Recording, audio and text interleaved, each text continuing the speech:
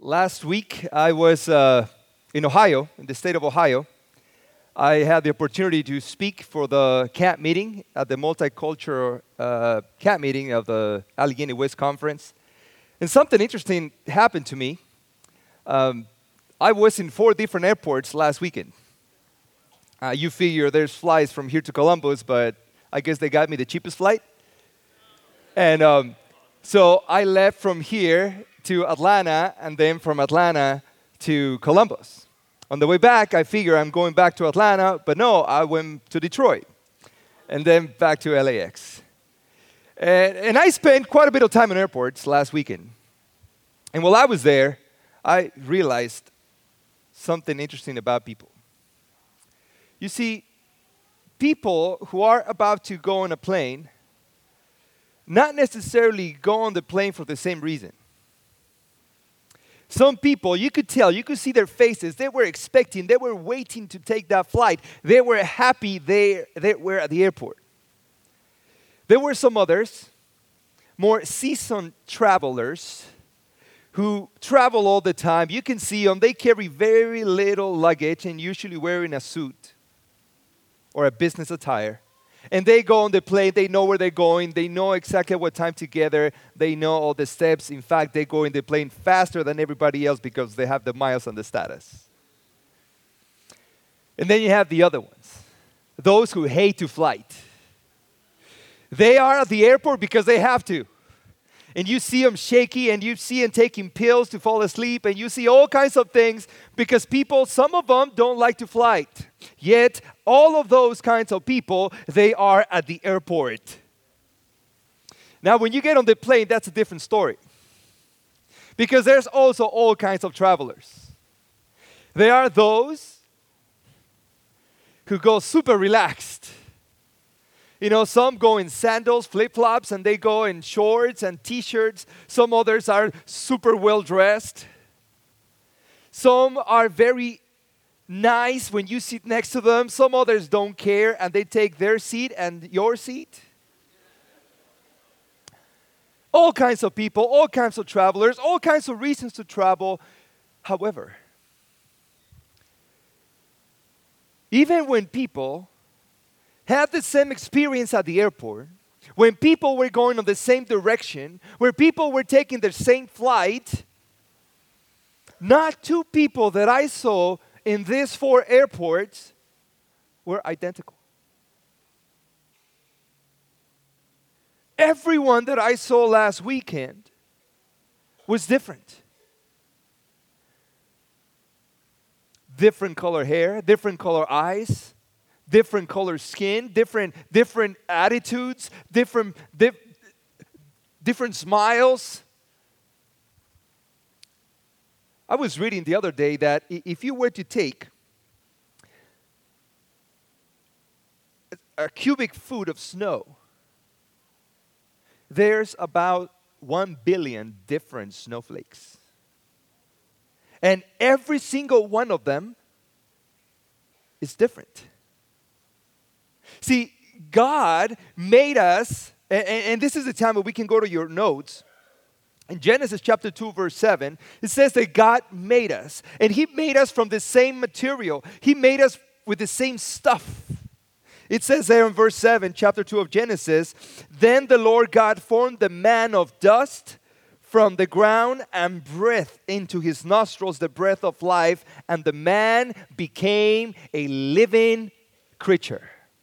Now, something interesting about this, because see, we are all made out of the same stuff, yet we are all different. You see, God says here, and this is a theological point that I'd like to share with you. This is bonus. See, God made us out of 2 things, dust and breath. And that became a living soul, says the King James Version. See, some people believe that we are 3 things, that we are the spirit, the soul, and the dust. But no, the Bible says clearly that we are 2 things, dust and the breath of God, His Spirit. Now, the Bible also tells us that we are made out of 2 materials, but we are also made in 2 ways. The first one is in the image of God. In the image of God, you know what image is, right? You wake up in the morning, you go to the restroom, and you see yourself in the mirror. Maybe not an image that you want to see, but that's the image. That's the image that we have, right? And that means that God has eyes and nose and a mouth and ears and a head and shoulders and arms and feet. We know that because we're made in His image. But what's more difficult to understand is the likeness part. Because see, when we think about likeness, that is something that is not visible. That is something that is part of the life experience. You see, let me explain it to you like this. I don't know if you ever gathered with a big family or with a group of people, and people you hadn't seen in a long time. Maybe an older uncle who came to visit from another state, from another country. And then you see that uncle acting, moving his hands, speaking, maybe a facial expression, and you see one of the little kids from and living in another country who's never seen this uncle, but they move exactly the same. Or they move their hands the same. And you're like, oh, you're just like your uncle.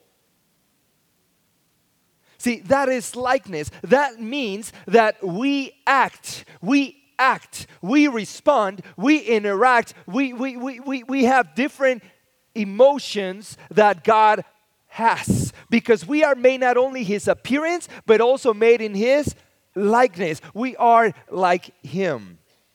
Now, Isaiah 64:8 says, "Now, O Lord, you are our Father, we are the clay, and you are our potter. We are all work of your hands." Now making things, it's a great experience. If you build something or you make something, it's a cool experience. See, Johnny, my oldest son, he likes to cook. I hate cooking. In fact, I think that I put water to heat and I burn it. But Johnny, he got into the cooking thing. It started all because of his fitness plan, and he began to prepare his food, and now he's getting recipes and an air fryer and all kinds of things. And I'm like, man, I want to eat your food. I come to the house and it smells great, and I go in the kitchen, it's Johnny. Can I have some? No, it's measured. So see, I don't know. I don't know how to cook. I don't know how to cook. But see, when I was in junior high, I was in an electronics shop. In an electronics shop, we learned to build things with components. And one of the things that I built was an AM radio. And see, the thing about electronics is that when you get all the components, you don't put them all together and then you say, well, let's see what happens.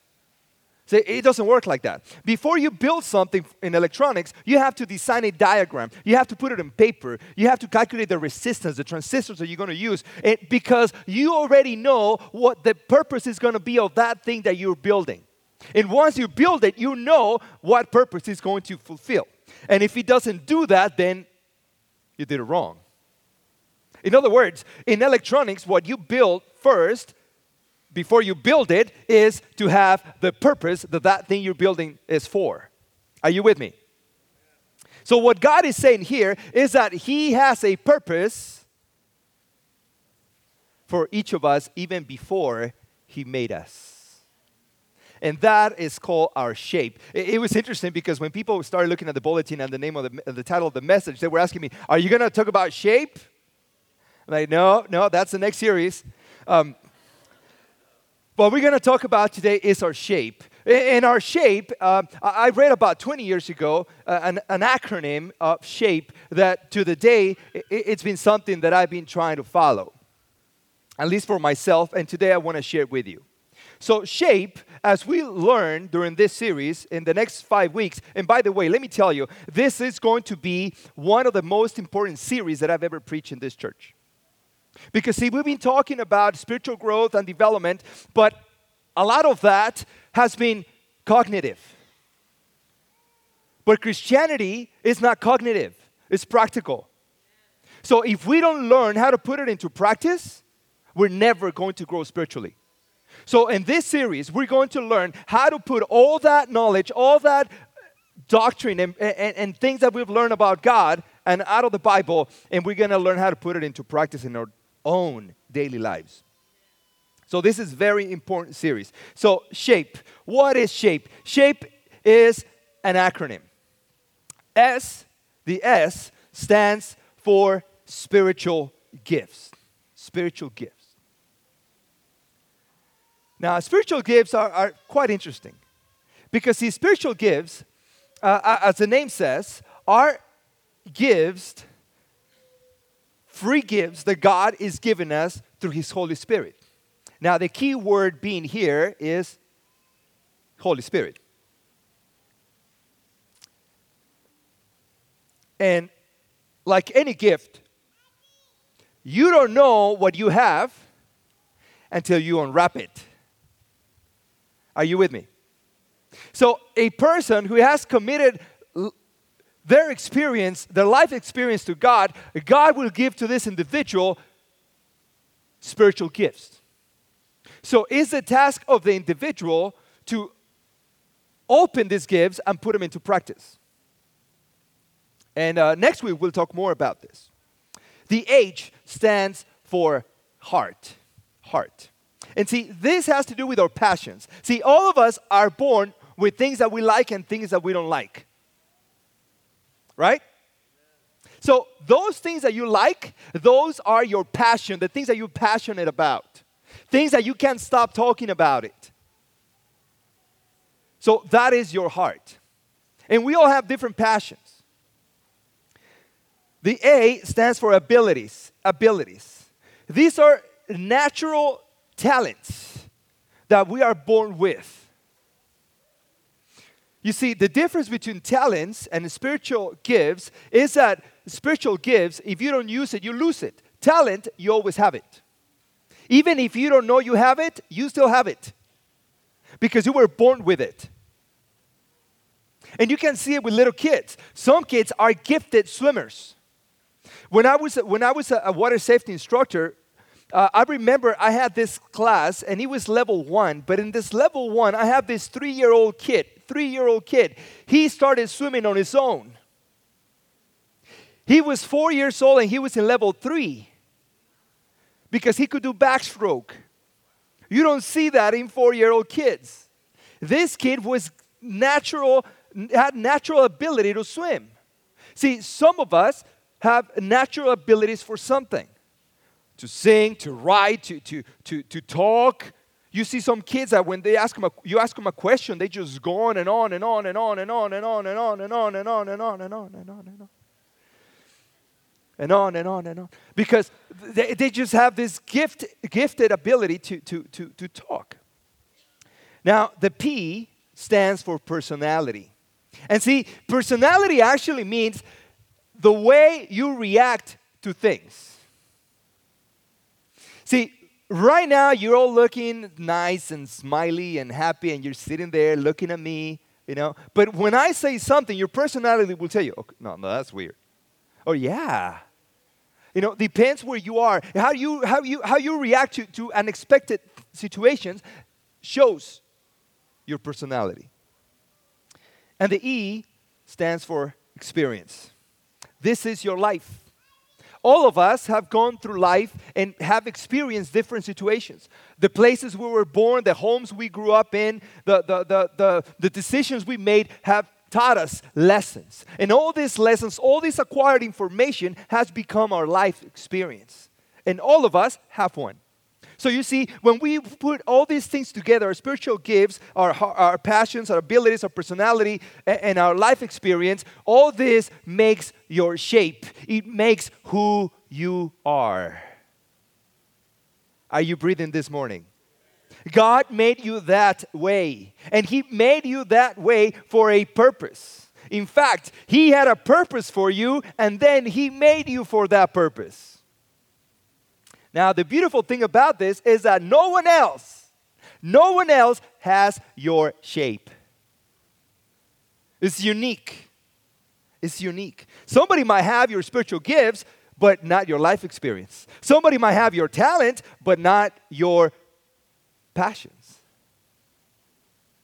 Because you are made unique. Now, once we understand what our shape is.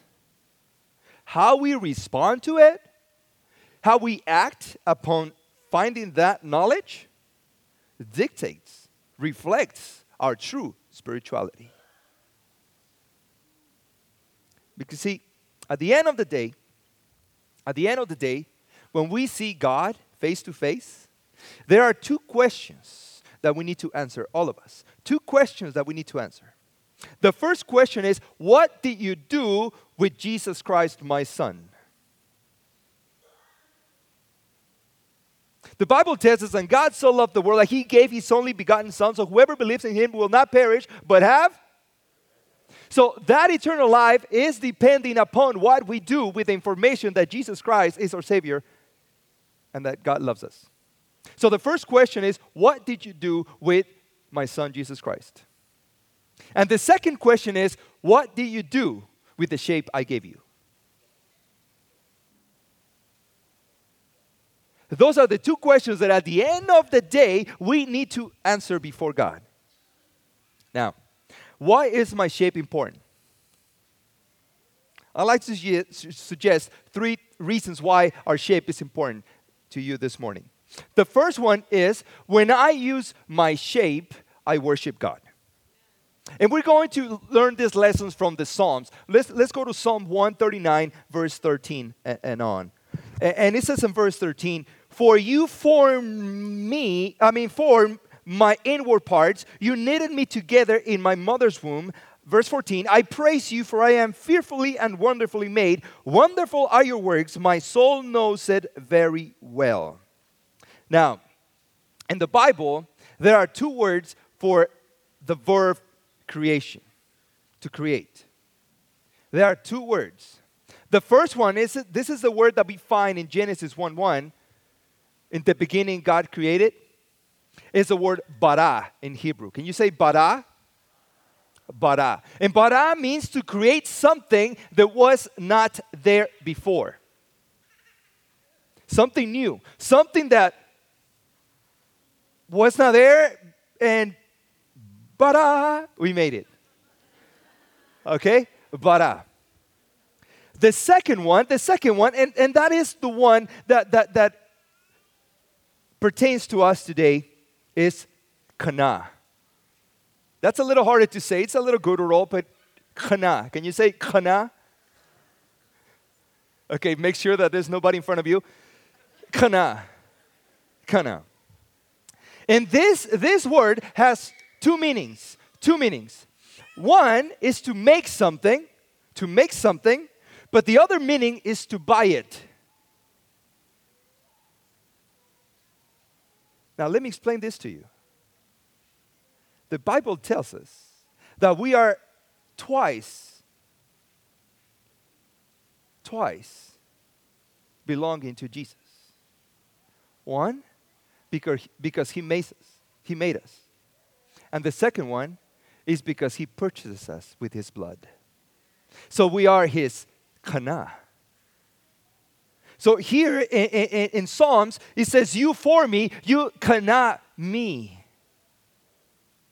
So I don't know if you see the importance here, but it's saying that we are His creation. We are His property because He made us from origin and because He purchased us with His blood. Now, it also says there in the text, I praise you because I am wonderfully made. Now, when I realize my shape, when I understand my shape, when I see how God made me, the first thing that should be my reaction is, God, thank you. Thank you. Now I know who I am, and I know now that I have a purpose. So I worship God when I realize my shape, and the second thing is that when I put it into practice, I begin to worship God because I'm doing now what He made me to do. And then at the end, it says, Psalm 139, my soul knows it very well. Now, this is talking about an experience. That when I use my shape, when I put it into practice, I'm experiencing real worship. Because see, oftentimes we have the misconstrued idea that worship is what we come to do at church. And that's a misunderstanding idea of worship. Worship is not when we sing only, it's the things that we do mostly. So when I understand my shape, I worship God. You see, humanity was made with an innate desire and need to worship. When we study history and we see all the cultures that have lived on this planet throughout the ages, we see that every single culture, every single people who's lived on this planet has always experienced some kind of worship. Because all of us have been born with an innate desire to worship something or someone. The thing is this, that what we worship is what we become.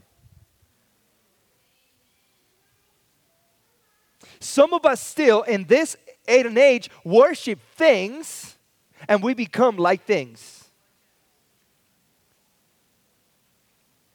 But when we see the God of the Bible, we discover that we were not made to become a thing. We were made to become an individual. And because we were made individuals, that means that nobody is like me.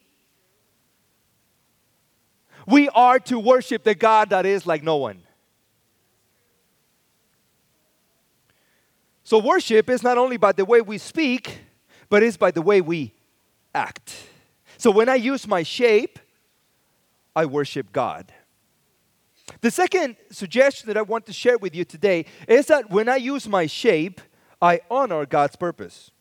Verse 15, Psalm 139, it says, "My frame was not hidden from you when I was being made in secret, intricately woven in the depths of the earth." So this means, family, that nobody knew our purpose, nobody knew the reasons why we were made, but God was the only one who knew it. He's the only one who knows it. Now, notice there that it says intricate. That means that God made every single detail, every single part. It was planned, it was thought out, it was designed with a purpose in mind. We were not made randomly. We were not created without a purpose. We were designed for a specific reason, a specific time, and purpose. When we don't use the things that were in the way they were designed, we tend to abuse them. Let me explain this to you like this. I want to show you a picture of one of the knives that we have at home.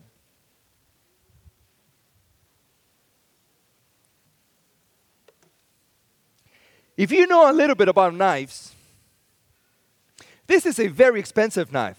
At least it's to me, because I don't cook. But this knife, you can edit the name later. It's a Cutco knife. Now, when I said the name, you know this is expensive. That's why we have one. And what happens with this knife is that when we bought it, it was shown to us that this knife cuts pretty much everything. And it's designed to cut. This is what they call what they call a peeler. So it's supposed to peel everything. Now, but at some point in the history of this knife in our household, somebody used it not to peel. And I'm sure that you can tell what's wrong with that knife. It's missing the tip. Somebody, I would not say who, because this knife might be used against me, used it for another purpose than the purpose that it was designed for. And you see, when we use the things that God made with a purpose for something else, we tend to abuse them. And when we abuse something, or when someone is not doing the things that God made them for, that person becomes abused and we become broken. You see, when we use life for a different purpose than the one that it was designed for, we are not happy. In fact, all the things that we experience in our life, they have a purpose. From the simplest thing to the more complex. If we don't use them in the way that they were designed for with their true purpose, we tend to abuse them, and the result is that we become broken, we become hurt, we become damaged. And then we are not at peace to do what God made us to do. And the only thing that is left is a broken tip. And this knife will never be the same again. So what God is saying is that all of us have a purpose, and our purpose, our shape, is designed with a specific purpose. And as long as we live with that specific purpose, our life will be full, we'll have joy, we'll have peace, we'll have completeness. But the moment we step out of our shape, we become sad, we become retracted from life, and our life experience becomes a heavy burden. Some people, that is why we need Prozac. So, I'm going to put the knife away.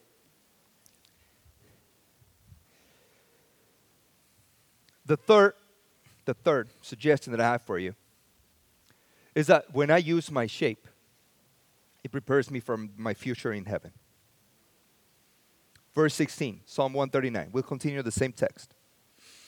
Your eyes saw my unformed substance. In your book were written, every one of them, the days that were formed for me, when as yet there was none of them. You see, what happens here is that God, before He made us, He planned the amount of time that we were going to live on this earth even before we were born. Are you with me? Notice, the days that were formed for me, when as yet there was none of them. That means that even before you were alive, God had already planned the length of your life. In other words, you cannot waste it. You see, we can waste money and we can get money back. We can waste energy and our energy will be back. But one thing for sure is that you cannot waste time, because time is never coming back.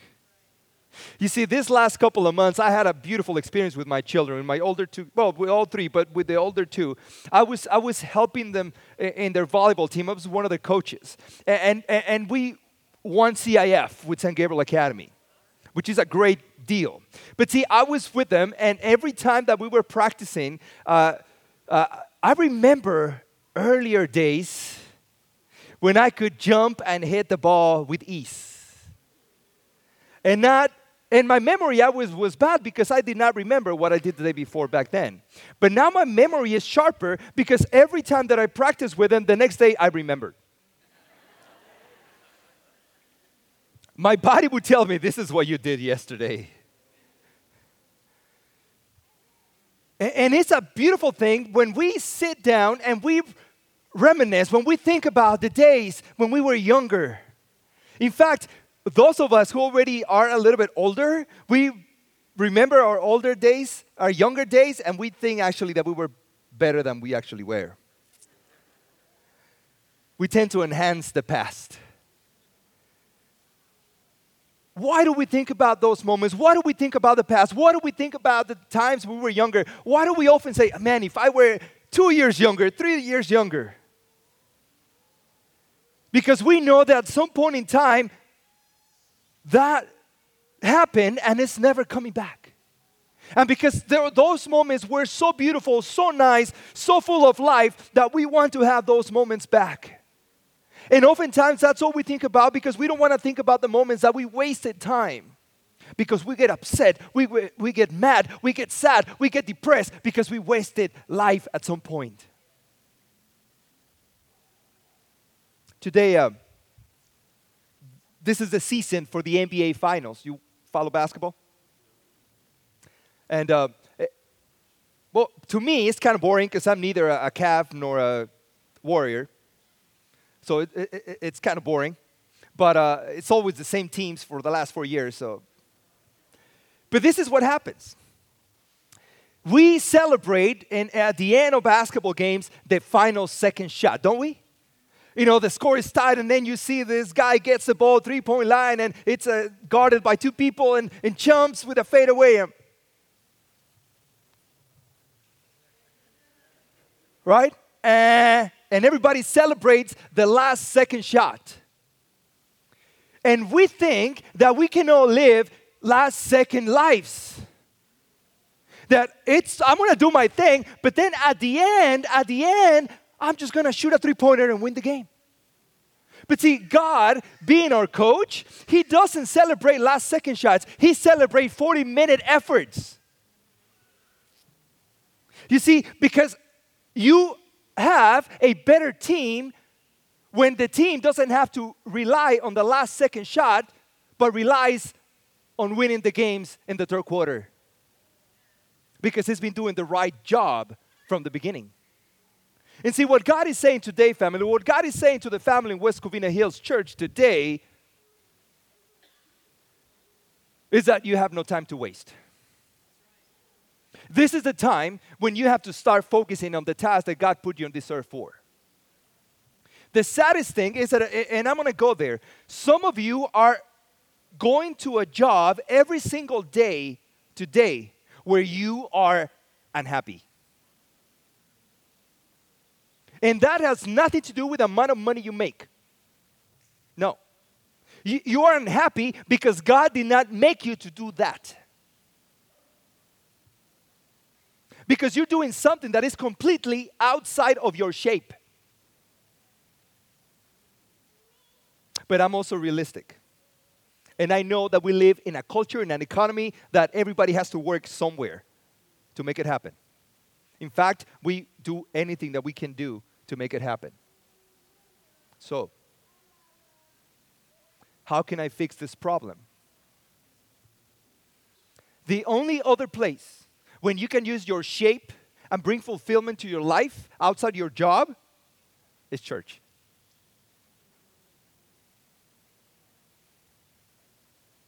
In fact, that is the reason why God made you. And 1 Corinthians 15:10 says, by the grace of God, I am what I am, and His grace towards me was not in vain. On the contrary, I worked harder than any of them, though it was not I, but the grace of God that is with me. We work for 40 hours a week or more. And every other week, or at the end of the week, or at the end of the month, we get a paycheck. And oftentimes, the month is longer than our check. Where's the joy? What God is saying here is that there is something else that you can do to use your shape and bring the joy that your life so desperately needs. And there is a place that He's prepared for you to do it. But see, a while ago I read a book called In a Pit with a Lion in a Snowy Day. And Patterson, the author, he tells a story of a man, Robert Mackenzie, who worked at Hallmark. You know Hallmark, the company, the cards. And what he says is that he went to many schools, to elementary schools, to talk to children. And every time he got to these schools, he asked always the question. And he would always like to start with the first graders. And as Mackenzie would come in front of the classroom, he would ask all the students, how many artists are here in the classroom? And he says that unequivocally, all the kids would raise their hand. The same question was asked with the second graders and the third graders. And he realized that when he got to the third graders, only half of the kids will respond to the question, how many artists do we have in the room? And only half of the children would raise their hand. By the time they got to sixth grade, Mackenzie says that when he would ask the question, how many artists are in the room, only 2 or 3 would raise their hand.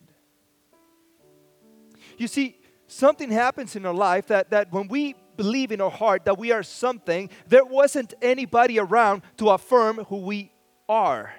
And because we live in a world where we are to conform to the norm of everyone else, we stop being what God made us to be.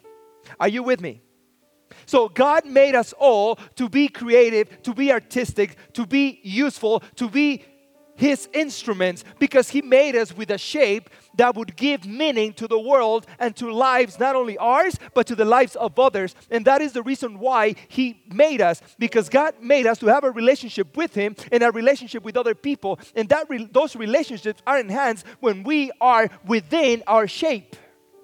And what we need to learn today, family, is that we need to understand that today there is somebody who's telling you, I made you in this way. Do not be ashamed of your shape. Do not be ashamed of who you are. You can be what I made you to be. Don't let anybody else tell you otherwise, because I made you and I bought you with a price. So family, as we think on the shape that God made us with, Brother Chester is going to tell us the same message in a song. And oftentimes, someone is going to tell you that, no, you can't do that. No, that's impossible. But remember, you don't belong to that person. That person did not make you. God made you.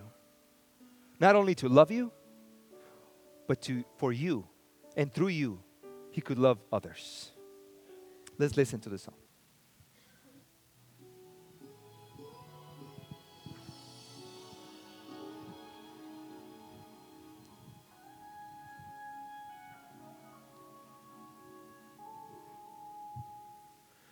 The gospel I defend demands my soul, my life, my all.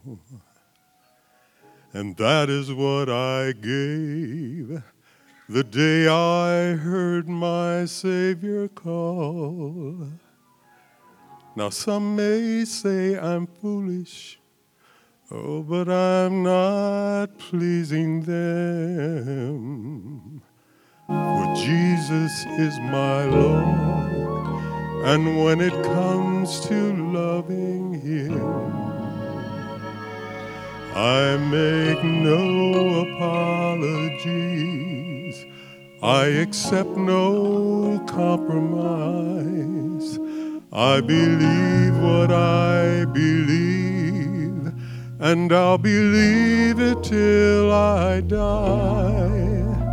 I refuse to remain silent. I'll proclaim it shamelessly.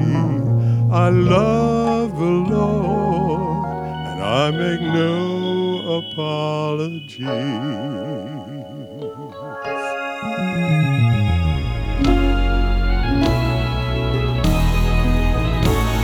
I long to live my life without one moment of regret, and hear Him say, well done, when I have breathed my final breath. So I pledge my heart completely to the cross of Calvary, and proudly lift up either, so that all the world might see. I make no apologies. I accept no compromise. I believe what I believe, and I'll believe it till I die. I refuse to remain silent. I'll proclaim it shamelessly. I love the Lord, and I make no apologies.